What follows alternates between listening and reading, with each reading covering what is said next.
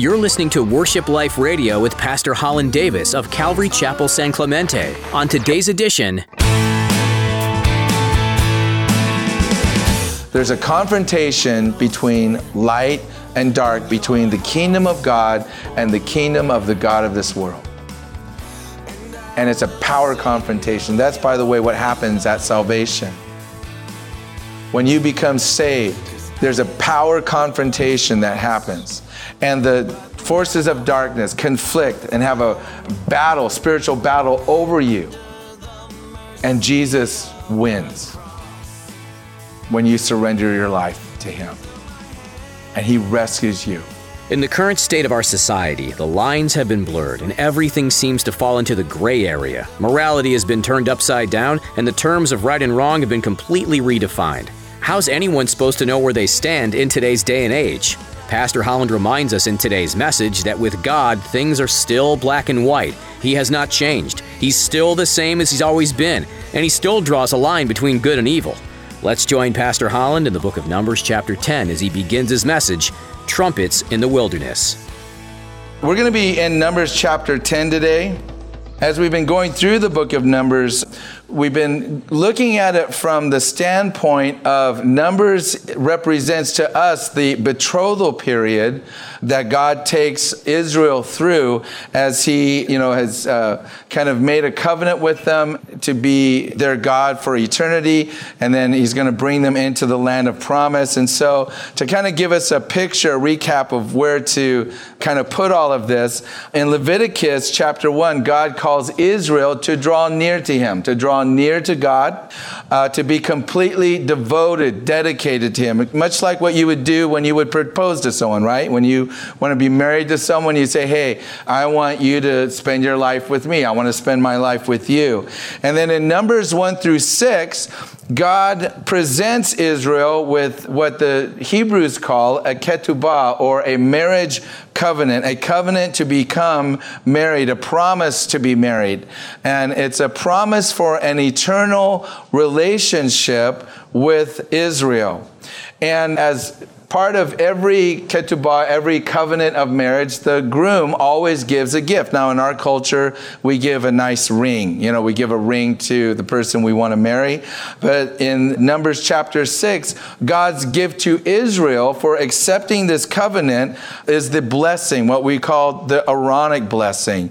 And the thing that was unique about the Aaronic blessing is that it wasn't a blessing from Aaron, as it is, been misnomered. It's a blessing from God through Aaron to the people. And so this is God's promise, God's gift to Israel, and it's what we say at the end of our service: the Lord bless you and keep you. The Lord make His face to shine upon you, be gracious to you, and to give you peace, and to give you all of this blessing, all these things that God says He's going to do for Israel for accepting this covenant for eternal relationship with God. And then we get to Numbers chapter 7, where in Numbers chapter 7, Israel accepts. They said, yeah, we'll do it. Well, they accept this covenant, and they accept it by presenting offerings.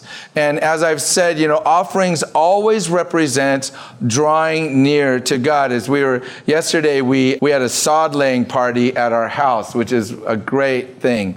Our house went instantly from brown to green, and it's just an incredible thing to see that transformation happen. But as I was talking to one of the young men that came to help, and he was talking about, we were talking about the sacrificial offering systems and all this stuff. And he's like, yeah, every time I think of sacrifice or offerings, I think of like sacrifice, like something you have to sacrifice. And that's what we think about when we think of sacrifice, right? I'm making a sacrifice. And even I've heard people talk about, when you come to worship, you got to offer the sacrifice of praise. Even if you don't feel like it, you got to do it. Sacrifice. Now, can you imagine? Your wife comes up to you and says, I want to kiss. Even if you don't feel like it, you got to do it. That'd be a horrible relationship, wouldn't it? You would hate that relationship. My wife says, you want to kiss? And I'm like, I will drop everything. I will leap over the entire house to be right there.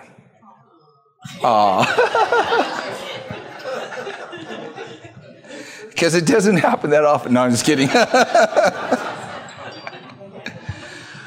It's offering is something that you want to do. In the scriptures, it's korban. It means to draw near. You want to draw near to God. You don't want to be far away from God. So you're like, I want to draw near. So it's not sacrifice as we think of sacrifice. In the Hebrew, it's a different word. They have a different understanding of their relationship with God oftentimes than we do. And so in Numbers chapter 10, as they're drawing near to God, God is preparing Israel to leave Mount Sinai, where they have been for this period of time, and to journey to the land that he has promised for them. That was part of what the groom would do. The groom would go to his father's house and prepare a place for the bride. And then he would come back to get the bride and take the bride to the place that he prepared for them. That's what Jesus did when he left. He says, I go to my Father's house to prepare a place for you.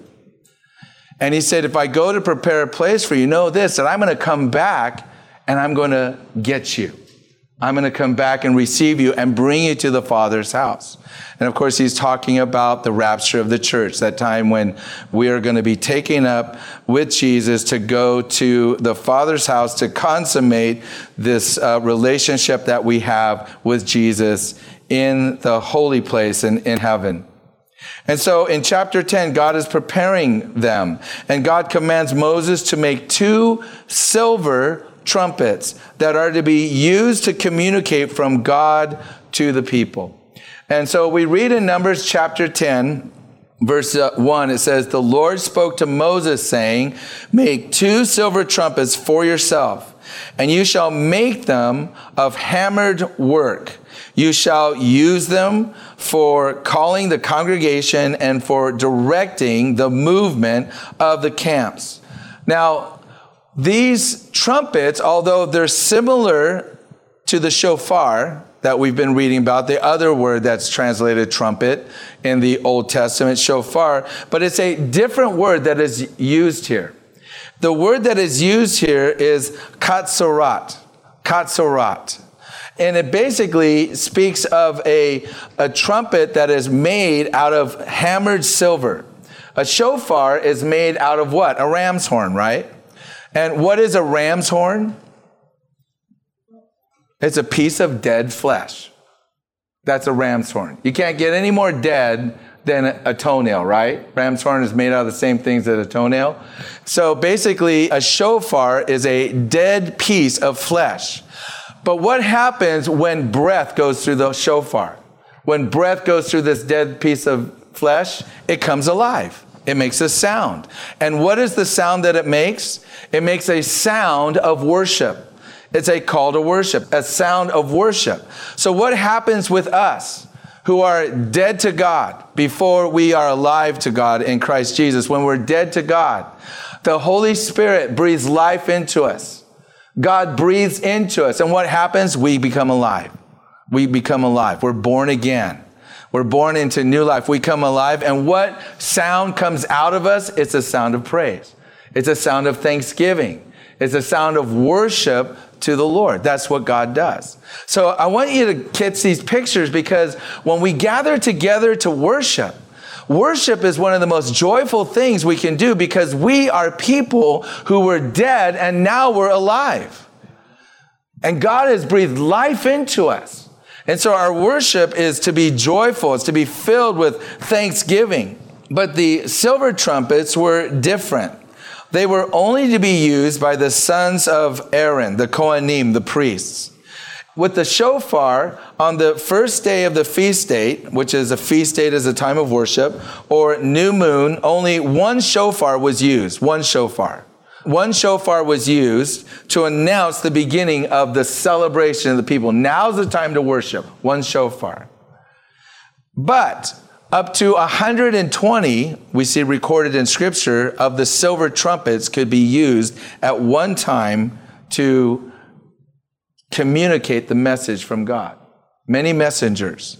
And we're going to look at what that message is a little bit later in the message today, because even the materials that were used to make the trumpets is significant, has meaning to us. Remember, God is a God of revelation, right? So God is always revealing to us. God is always unfolding to us things about himself. Everything he says, everything he does, even the materials he uses, everything has meaning, and we want to glean what that meaning is. But every time the silver trumpets are used, some variation of the word remembrance accompanies it. So the silver trumpets were a call to remembrance. And we're going to see that as we go through the scripture. The shofar was a call to worship, but the silver trumpets was a call to remembrance. Now, they had two primary purposes in the life of the nation of Israel. The first was for war. The second was for worship. So the silver trumpets were used in war, and they were also used in worship. In Numbers chapter 10, verse 9, it says, when you go to war in your land against the enemy who oppresses you, then you shall sound an alarm with the trumpets, and you will be remembered. So here's that word remembrance, before the Lord your God, and you will be saved from your enemies. So you will sound the alarm, and you will be remembered. So do this in remembrance, right? When you sound the alarm, you will be remembered. When you blow the silver trumpets, you will be remembered. And so the first purpose we see for the blowing of the silver trumpets was to assemble the nation to war. To assemble the nation to war. Worship Life Radio with Holland Davis will continue right after this. Hi, this is Holland Davis, and I'm the pastor of Calvary Chapel in San Clemente. And I just want to take a moment and invite you to come and visit us at one of our Sunday morning services or to our midweek Bible study. Calvary Chapel San Clemente is a Jesus People community right here in the city of San Clemente, California. You know, we identify with our roots in the Jesus movement because that's where I came to Christ. And of course, that's where Calvary Chapel was born. When you come to our church, you're going to find a church that loves to worship the Lord with song. We love to study God's word verse by verse, and we love to share the love of God with other people. If that's the kind of church you're looking for, consider visiting us. You can find out all about us online at calvarysanclemente.org. We look forward to worshiping with you soon, and may God richly bless you. Now, let's continue with today's edition of Worship Life Radio. And if you notice here in verse 9, it says, when you go to war. Not if you go to war, or should you go to war. But he says, when you go to war. And there's a reality that you and I must face in this life. That there is a fact, whether you're aware of it or not, that you and I are in a spiritual battle. That we are in a time of war. That war is all around us. There is a spiritual battle being waged at all times, all around. We're in a constant state of war against Satan and his demons. It's like living in Israel. If you lived in Israel, the Israelis don't have a time when they can let their guard down. They can't ever just say, hey, guys, everything's going great. We've had 120 days, no accidents. Let's all put our guns down and let's just go have a party together. Because the minute they do that, that's when the Assyrians are going to attack. That's when ISIS is going to attack. I remember when we were in Israel, we went to Tel Dan, which is the northern part of Israel. And it's the place where Israel gave themselves over to idolatry. And we go right to the border. And on the other side of the border is Jordan, I believe it is, right? Lebanon. Sorry, it's Lebanon. And so we're standing on Lebanon. We're looking at there's a town over there. And we're looking at all of this field and everything and all these fences where they've moved the line, the border line. So you got all these fences and cameras and everything. And we're looking over there. And the tour guide goes, look over there. He goes, ISIS is over there. And he says, and you know what else? They're watching you. You're being watched right now by ISIS. I mean, think about that. Being someplace where just over there is the people that have been beheading Christians, little children, ISIS in Lebanon, right less than a mile away. That's where Israel lives. That's how close the danger is. Because it's not on the forefront in our minds because we don't see it on the surface as much. We don't consider the fact that it's there and that it's real and that it's constant.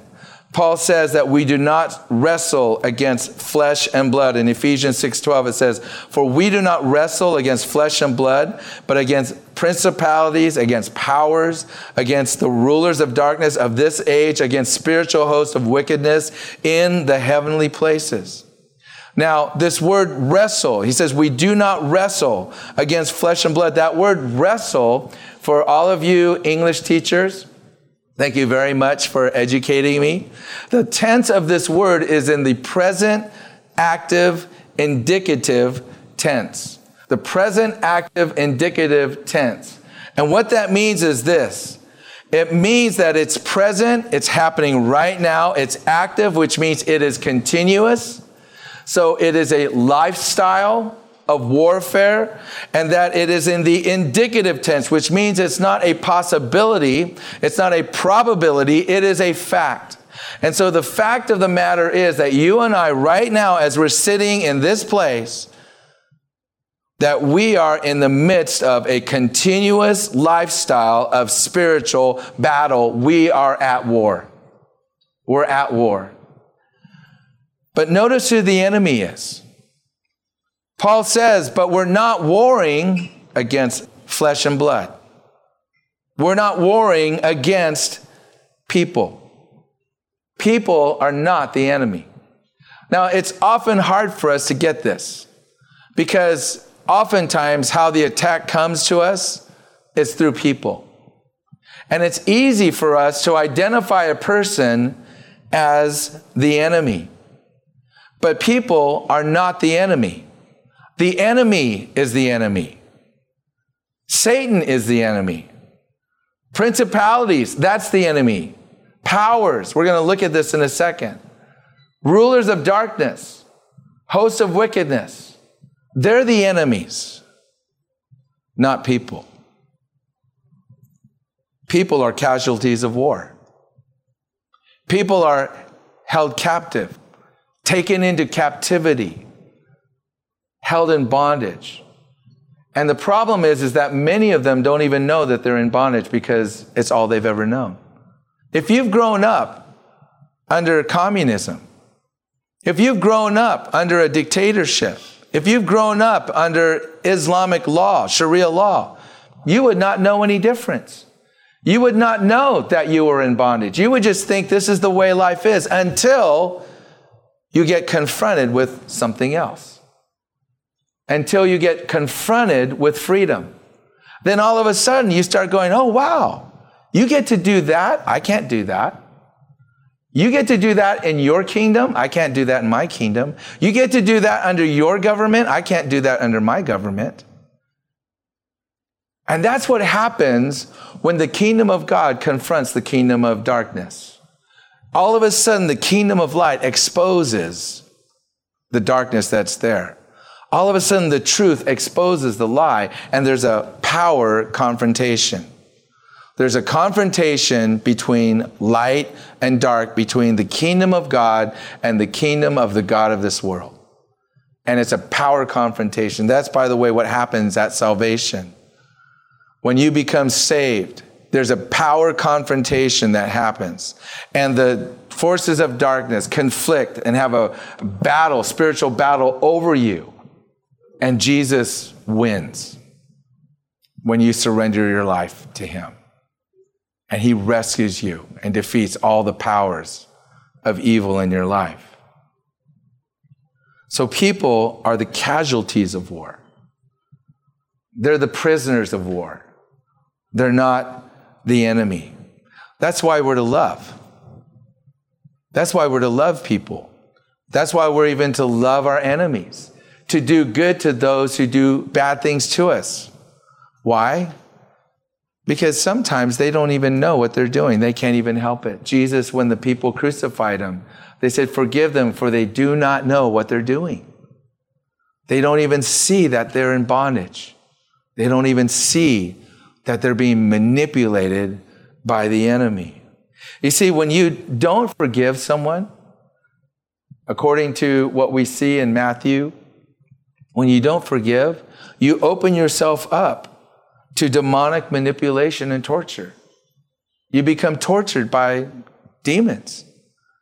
And so, oftentimes as I'm counseling people and I see people that are tortured, the first thing I look at is, who do you need to forgive? What do you need to let go of? What bitterness is in your heart that you need to let go of? When people have a hard time with their minds, they start thinking squirrely. They can't see things correctly. Sometimes it's because there's bitterness in their heart, and that bitterness has opened them up to demonic torture. They don't even know it.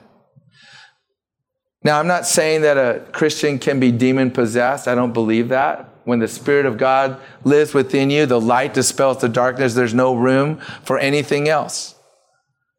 But you can submit yourself to torture. You can open the door to allow things to come into your life that will quench the work of the Spirit in your life. When you give yourself over to idolatry through addiction, you open yourself up to demonic control. And oftentimes people don't understand that. They don't understand how the decisions that they make to join themselves to other things that God says don't join yourself to, that they're literally opening themselves up to demonic manipulation. And I think sometimes if we had it clear in our mind, we would make better choices, don't you? I mean, how many of you want to be controlled by a demon? Nobody, right? But every time you give yourself over to addiction, that's exactly what you're doing. You're bowing down to the demonic power behind that. And so if you want to be free, you reject it, you turn away from it, and you embrace Jesus and draw near to him. And he will set you free. He will deliver you from it. See, the enemy is spiritual.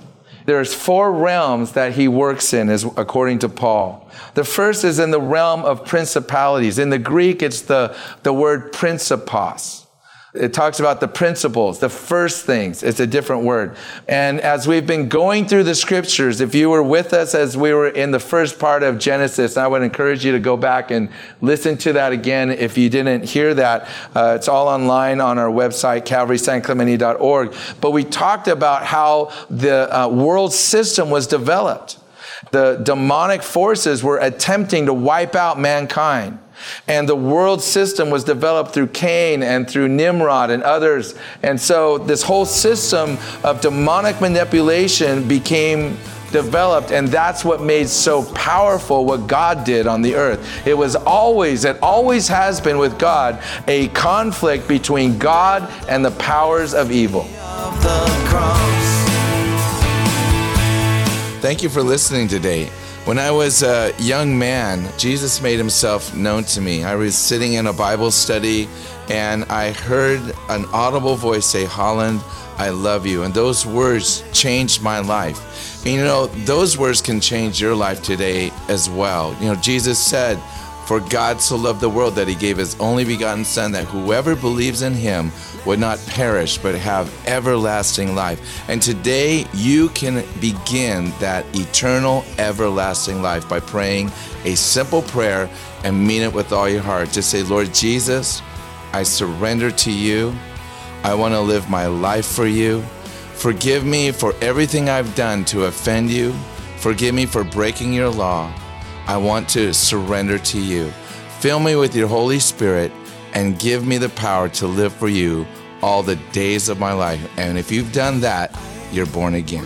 You've been listening to a message in a series through the book of Numbers. Pastor Holland has more to share from this Old Testament book, and we look forward to the next edition of Worship Life Radio.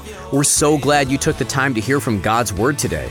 Numbers is a mix of rules and rituals, sprinkled with details of God's expectations, as well as giving you some good insights into some of the larger events that occurred during this time of wandering in the wilderness.